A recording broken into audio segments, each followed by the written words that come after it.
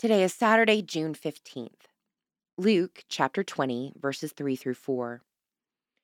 Jesus answered them, I will also ask you a question, and you tell me, did the baptism of John come from heaven, or was it of human origin?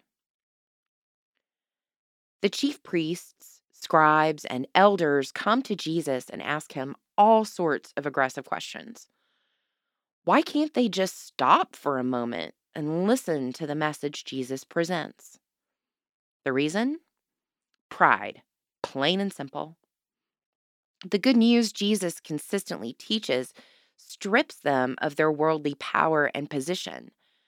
Since they can't refute or challenge his message, they change the subject.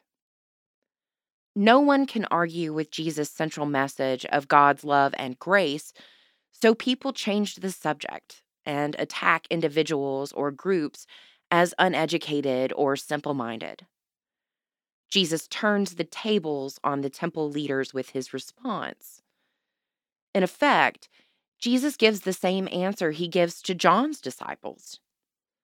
Open your eyes and see what is right in front of you.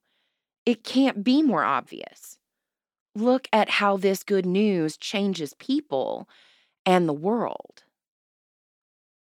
Pray for the Diocese of Oklahoma. Moving forward, why is Jesus so dangerous to powerful people? Why is he so attractive to poor people?